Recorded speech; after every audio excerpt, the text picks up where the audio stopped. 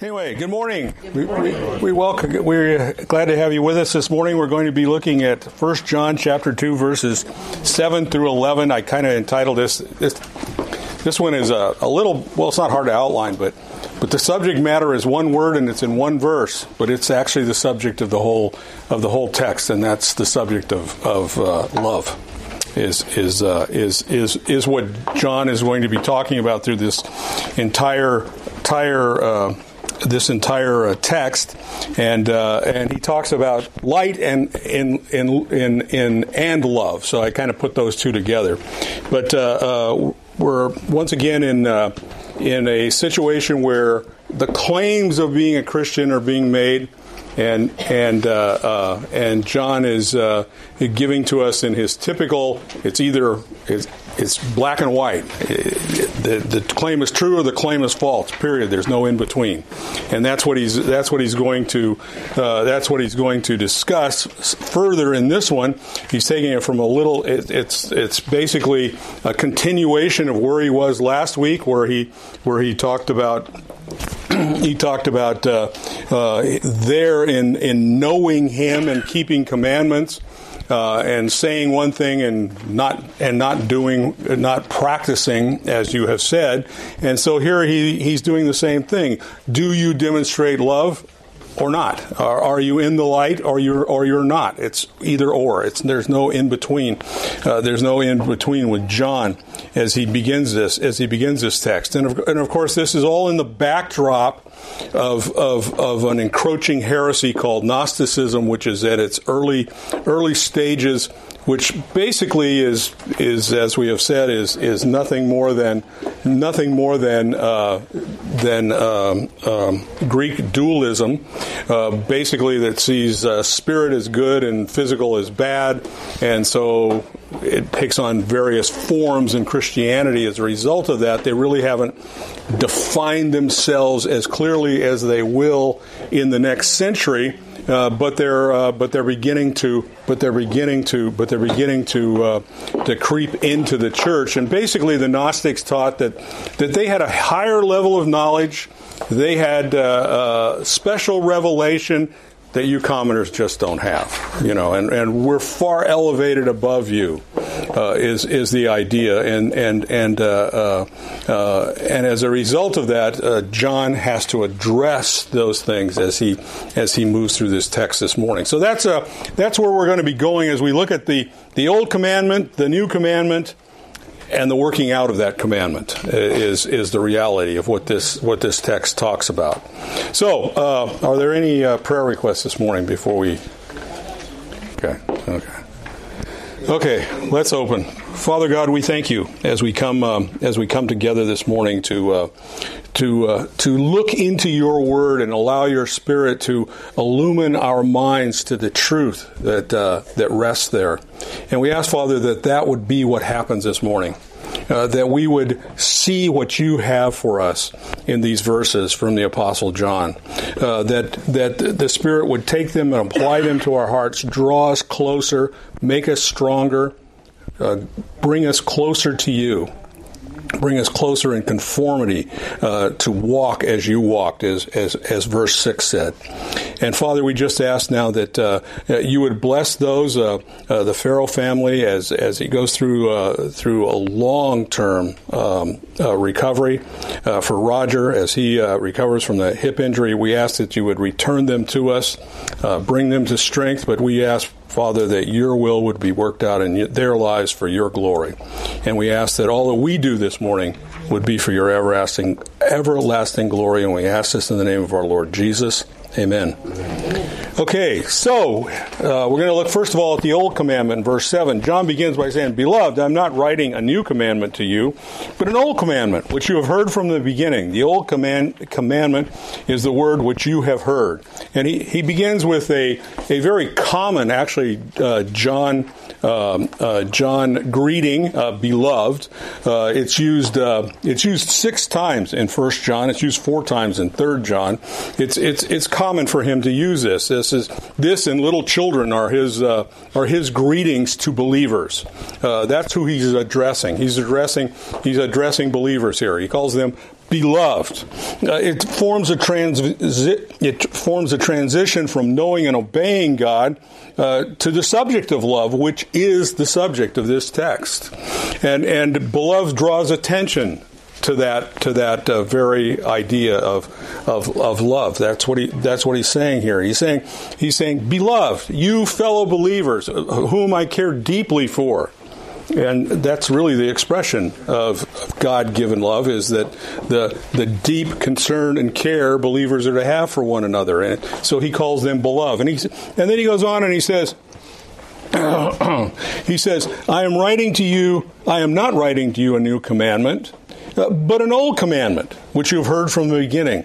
So he says, it's not new. This is nothing new that I have to say to you. It's actually something that's very old. New here means new in kind. It doesn't mean something different. The Gnostics taught that they had new revelation. They had new insight. They had new ways of approaching God, is the idea. That's not what John is saying here. John is saying here, what I have to say is nothing new in that sense. It is not some different revelation. It is not something that some strange, new, innovative, marvelous, wonderful, oh, this is going to knock your socks off teaching. This is the gospel, is what John is saying. It's the same thing. John called the Gnostics in chapter 2, verse 26, deceivers. He says there is no deception here, is the idea. This is what you know, is the idea that he's talking about. He's saying it's not some new strange teaching. He didn't invent it. This is the word of God he is talking about. Leviticus 19:18 says, you shall love your neighbor as yourself. That's been the teaching from the time of Moses. Deuteronomy chapter 6, verse 5 says, you shall love Yahweh. And that's what goes on with all your heart, with all your mind, and with all your strength. And then goes on, and you are to so teach it. Is the idea. This is the subject matter that he's bringing up here. In Romans chapter 13, Paul takes that same passage out of Leviticus, and he says this to the church at Rome: owe nothing to anyone except to love one another, for he who loves his neighbor has fulfilled the law. For this you shall not commit adultery, you shall not murder, you shall not steal, you shall not covet, and any other, and if there is any other commandment, it is summed up in this word: you shall love your neighbor as yourself. Love does not work evil against his neighbor. Therefore, love is the fulfillment of the law. So this is the old commandment that he's talking about. That's not new in kind. It's the same. It hasn't changed, is the idea here. And he says, you've heard it from the beginning. That's the next thing he says. You've heard it from the beginning. Well, what does he mean by beginning here? Beginning here is not the giving of the law necessarily, although it has existed since the giving of the law. And it's not even back to creation, although in reality it exists all the way back to there. But he's saying it's at the beginning of your Christian experience. That's where you became acquainted with this law. That's where you became acquainted with this commandment when you met Jesus Christ, because God in His love sent His Son.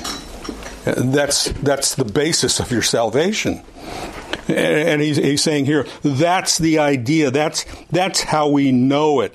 1 John 4:16 tells us that it is the very nature of God to love. God is love. And these are the things that you learned early on as you came to Jesus Christ. John 34 and 35. My tabs are stuck together, excuse me. A new commandment I give to you, that you love one another, even as I have loved you, that you also love one another. By this you shall know that you are my disciples, if you have love one for another. So that's the commandment he's talking about here. This is what he's talking about here. By this you will know that you are my disciples, if you love one another. And he says it's the word which you heard. Jesus quite clearly taught this. We've been hearing the text that I'm going to bring up, Matthew chapter 5 through chapter 7. This entire section deals with Jesus elevating the law and making it the law of Christ, which is a law based in love, is the idea here. That's the idea. He's saying this is what you've heard. You've heard it from the beginning. Jesus taught it, is the idea. Jesus commanded it in John, as we've already seen. And what he's saying here is, as true believers, upon receiving Christ, they have committed themselves to obeying him and following him. 1 John 2:6, as we looked at last week, which says, the one who says he abides in him ought to also walk in the same manner as he walked. So this commandment is nothing new. It's a commandment that you knew from the minute you got saved. That's the commandment, that we are to love one another. That's the basis of this. As God loved, we are to love. That's what he's emphasizing here in this old commandment. And then he goes on, and not contradicting himself, as some have suggested, he says, on the other hand, I'm writing a new commandment to you, which is true in him and in you, because the darkness is passing away and the true light is already shining. On the other hand, literally, it's again in verse 8.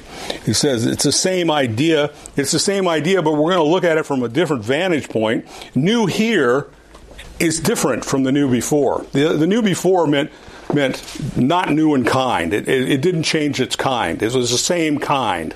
Here, he's saying new is a qualitatively new. In other words, it's new in the sense that it has a elevated quality, a different quality. Its essence has been refreshed, if you will. It doesn't really speak of chronology here. It's not necessarily new in time. It's new in essence, is the idea here.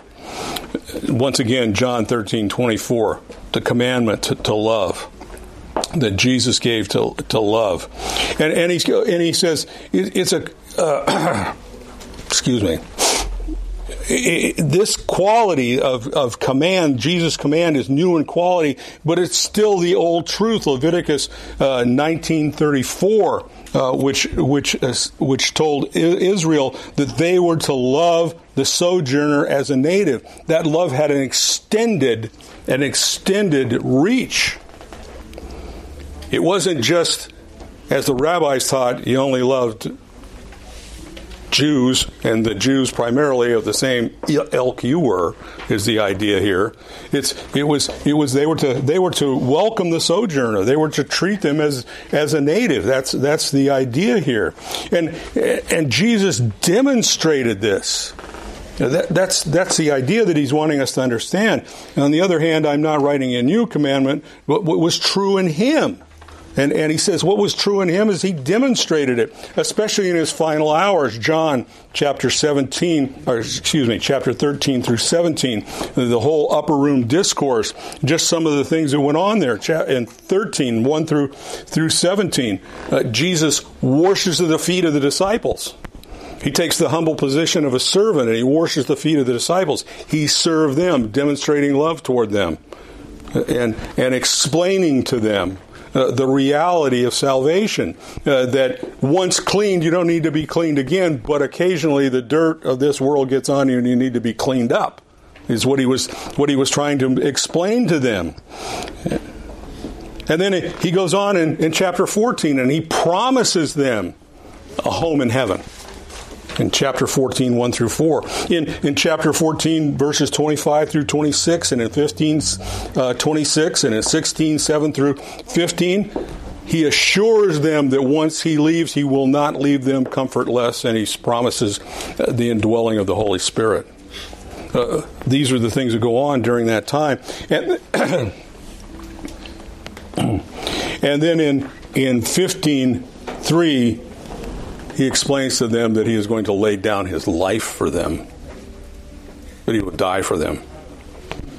And in 17:17, he says that the Word of God will sanctify them in the truth, because the Word is truth. These are the things that he's expressing here. He said, "This is how Jesus walked," and he goes on and he says that which was true in him, and he gives new meaning to the command for us to love our neighbor, and he illustrates that in Luke chapter 10, verses 25 through 37, in the parable of the Good Samaritan. Who is the neighbor? It wasn't necessarily his kinsmen Jews. It was the enemy Samaritan who was in fact his neighbor. And he illustrates that. Who's our neighbor?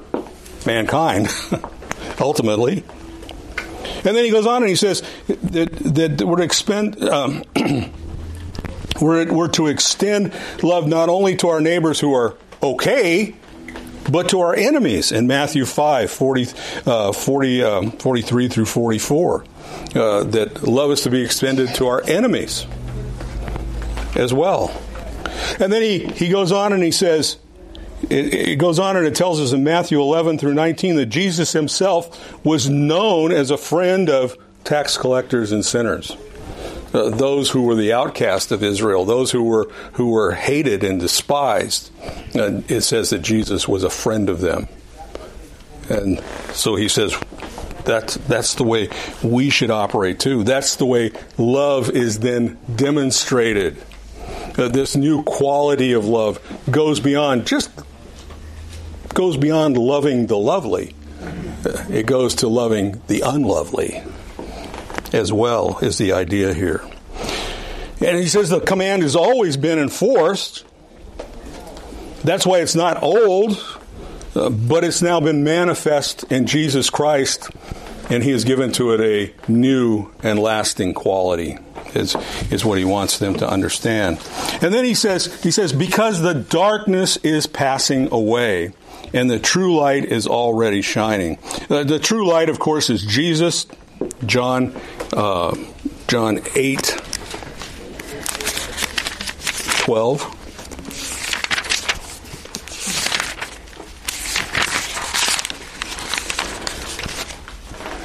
And Jesus spoke again to them, saying, I am the light of the world. He who follows me will never walk in darkness, but will have the light of life. That's what he's saying here. He's saying, of course, light and darkness are biblical terms that represent good and evil. And basically what it is saying here is, he is saying to us that the evil world is passing away. It hasn't passed. It's still here, but light is shining into it. And that light came when Jesus became incarnate. That's the idea here. And he's saying the light is shining into it, and as a result of that, the darkness is passing away. It still has its shadows, but it's passing away. Ultimately, there won't even be a need for a sun because the light of Jesus will fill the earth.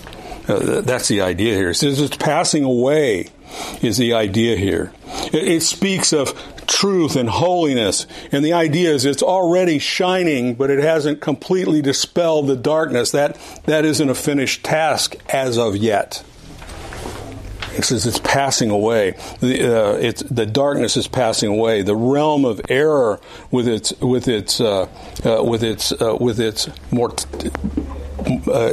quality of evil is now passing away.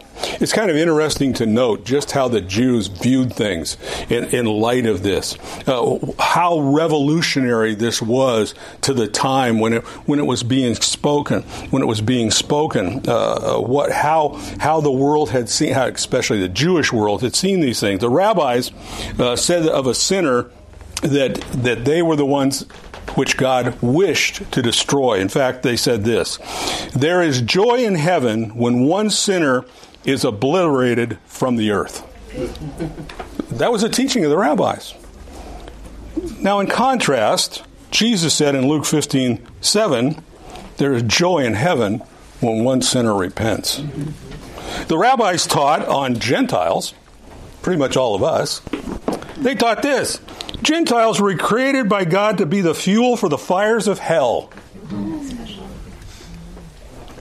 That was a rabbinic teaching. John 3:16 said, God so loved the world, he gave his only begotten Son, that whomsoever believes in him would not perish, but have everlasting life. It's a new quality. Yeah. No, I thought that Old Testament Jews didn't believe in heaven or hell, or is that a misnomer? It depends on which ones you're talking about. That was the Sadducees, which is why they are sad, you see. That's an old joke, but I got a laugh out of it, so it's okay. Anyway, see, Jesus widened the boundaries of love, making the commandments new in quality, expanding the reach of God's saving love. That's why it is new. It's new in quality. It's new in essence. It's new in application, I suppose you could say. And then, just as kind of an insert to speak of biblical love, we talk about love, agape love, and we talk about it in terms of being self-sacrificing. When we see that in Jesus, it puts value on another. It is, of course, steeped with emotion. You can't separate emotion from it, but it's primarily an action, not an emotion. It's an act of the will is the primary concept of it. But I thought it might be interesting just to look at a few biblical passages that illustrate what this love kind of looks like. John 13:34 through 35, it speaks of humility and service. This love is expressed in how we can purport ourselves before others, and how we humbly serve others, and that kind of idea. In Philippians 2:1 through 8, where it talks about Jesus and his humiliation and taking on the form of a man, it speaks of self-emptying, not being caught up with me. I'm not the most important thing that ever walked the face of the earth. It talks about taking on that form, of taking on a lowly servant form of self-sacrifice is the idea here. In John 15:12, it talks about the fact of sacrificing one's own life. Incidentally, I did a little bit of look. I just got curious. Sometimes I study something and something completely remotely goes, I wonder what about this? But anyway, I looked up and I thought, how many Christians were killed under Rome? And I had no idea. But under Diocletian, 3,500 Christians were slaughtered. There were probably a lot more than that killed overall, but directly under his persecution, 3,500. And I thought, well, that's not as bad as I thought it was. Anyway, that's kind of a stupid thought. But anyway, 3,500 people. So I looked up, I did a little more looking. In 2022, in Nigeria, 4,560 Christians were martyred. That was last year. And this caught my attention. There was one young woman who was a student in Nairobi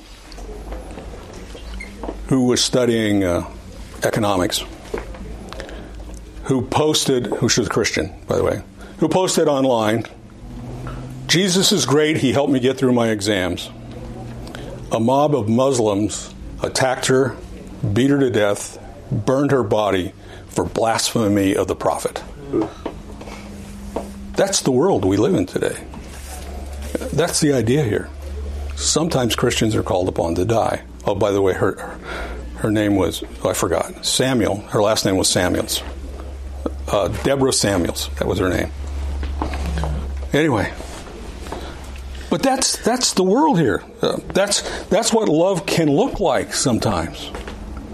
1 John 4:10 it says it's that this kind of love is unsolicited. We offer it freely, and it's not to gain. It's not for personal gain. Is the idea. 2 John 5 and 6 says that it's seeking to obey the Bible in every situation and relationship. That's agape love, is it seeks to obey. And then finally, it's our choice. It's to give toward others. And I think primarily here it means the giving of the gospel is the idea. Just some of the ideas of what this kind of love John is talking about looks like. That's kind of what it looks like. And then he goes on and he talks about now living out that command in verses 9 through 11. And he says here, the one who says he is in the light and yet hates his brother is in darkness until now. So here we have another idea where John now picks back up from where he was last week when we looked in verses, I guess what would be 3 through 6, where the claim of being a Christian is being made. And he's going to contrast here light and darkness. John does all these contrasts all the time. But he's still talking about love as we go through this, as verse 10 is going to tell us. And we have someone here who is claiming to be a Christian. This is the declaration that he is making. He is saying, he's one who says, I am in the light. This is, incidentally, the Gnostics' plea. They had the light. They had the super light.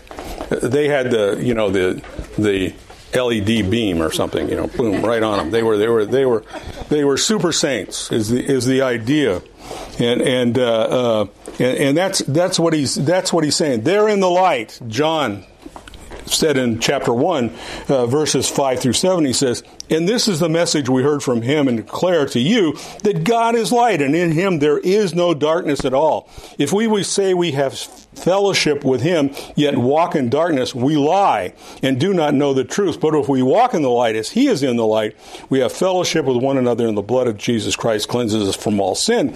So John defines a Christian as one who walks in the light. And he says one who walks in the darkness, but says he walks in the light, is not a Christian. He is a liar. That's what he's saying here. And so he's saying, so John here is saying, we have one who is claiming, I walk in the light. That's what this one claims. And as I said, that's what the Gnostics claimed. They had higher knowledge. They had a higher knowledge of the divine nature. They had communion with deity. And they were far above common people. That was their claim. That was their claim. So this is one of the things they would claim. We live in light. We have light that is beyond you, would be their claim. And he says, but he hates his brother. And he hates his brother. He's in darkness until now. In other words, he is saying he's a liar. That's what he's saying here. John is saying his profession of light has no truth to it. He is not a believer. He's an unregenerate who lives in the realm of darkness. That's what he's saying. If he has hate for his brother, which has sent me on another quest about hate. Hate in this context, and here in the Greek text here, is a present tense verb, which means it's a habitual attitude, and it would include indifference. Would be a part of this word, that he's totally indifferent to his brother. Indifference to your brother is hating him. Is ultimately what he's saying, and this is a constant form of this individual's life. It's not just a one-time thing. He got up not feeling good, It's a pattern of life. This is the way he conducts his life. Indifferent, hating is the idea here that he's saying. He's saying here, this person is claiming to have fellowship and to know God, but there's no evidence to back his claim. There is no concern for those who really are, who he would say are brothers. For for real Christians, I guess, would be, I was going to say other Christians, but the guy's not a Christian, so that doesn't work. But his actions are that he hates his brother. It's a life that is in darkness. It's of total truth. John in 3:15 says that hating is not a light matter because the one who hates is a murderer. That's a pretty strong term. In 4:20, he says, the one who hates is a liar. This is a person that is totally devoid of anything good, is really the idea. Barclay, in his commentary, had some interesting thoughts. He offered this concerning hating of a brother, and he said it's basically more a question of how you regard your brother as to whether you're hating or not. And he suggested this, that the first thing he suggested, I guess he kind of went from kind of bad to really good. But anyway, he went like this. He said, being negligent. Just being negligent. This is an individual who lives a self-centered life with no regard for the needs of a brother. He's not interested in his welfare, even to the point of not really being interested in his salvation, and he lives simply for self. That's someone who hates his brother. That's someone who hates. Someone who just neglects everyone else is the idea. Someone who has contempt for. Someone who sees himself living on an elevated plane and everybody else is beneath him. And he might condescend to speak to them, but he really just can't be bothered. He treats them as a fool. Their opinions are brushed aside. And they're simply just not on his level. That's the idea here. He treats them with contempt. That would be defined as hate in biblical terms. That they're a nuisance. Now that may be, there may be some people that are a little bit of a nuisance. But anyway, the idea here is, this one kind of is in the idea of caring for someone's needs. It's the idea that giving aid is an unfortunate necessity. In other words, they give grudgingly.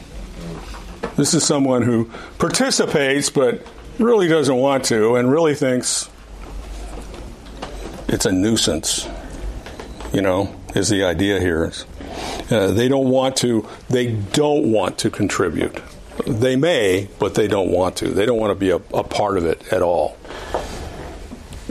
And then the bigger one is the one who is an enemy, which is interesting how Barclay defined this. And I got to thinking about it, and, in our world, this is probably true. He says, an enemy is someone we see as competition. It's someone we see as competition. We see them as someone we have to put down. We have to overpower. We have to excel over. And therefore they're an enemy. In the masculine world, everything is a competition, right, guys? We compete with everybody about everything.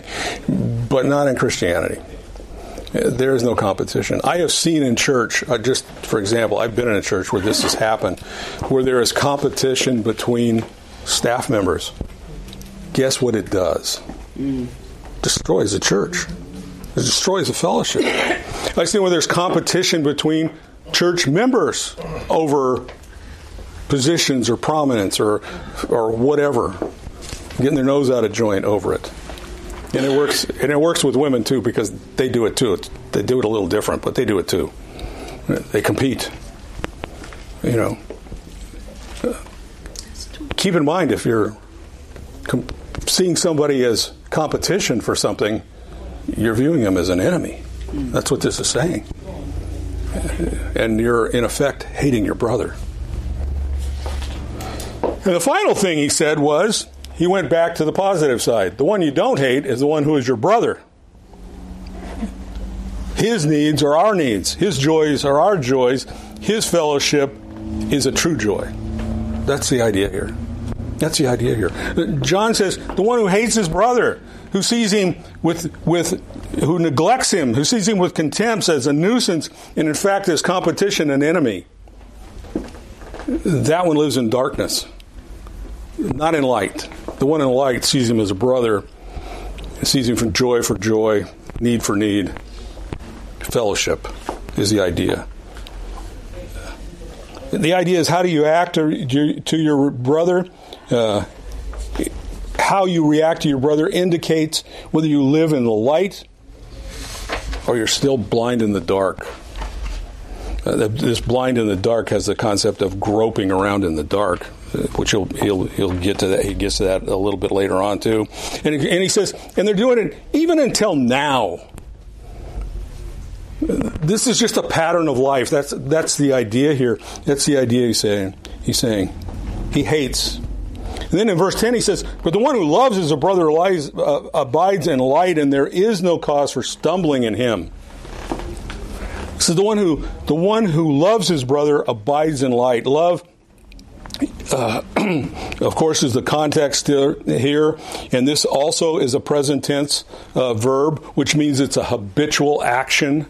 It's someone that would include in their actions humble sacrifice toward their brothers. That's the idea here.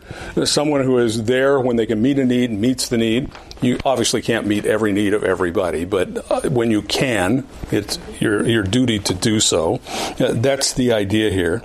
Once again, back to John 13:34-35. You world will know you're my disciples if you have love for one another. And he says he abides. That's the idea. He abides. He lives there. This is where he lives. He lives in light. He abides in light. It's a dwelling. It's to be at home in the light. In other words, that's where you're comfortable. That's your residence. That's your place of being, if you will. And he says, as a result of that, there is no cause for stumbling in him. Stumbling is equal to sinning in this case. And in 1 Corinthians 8:13,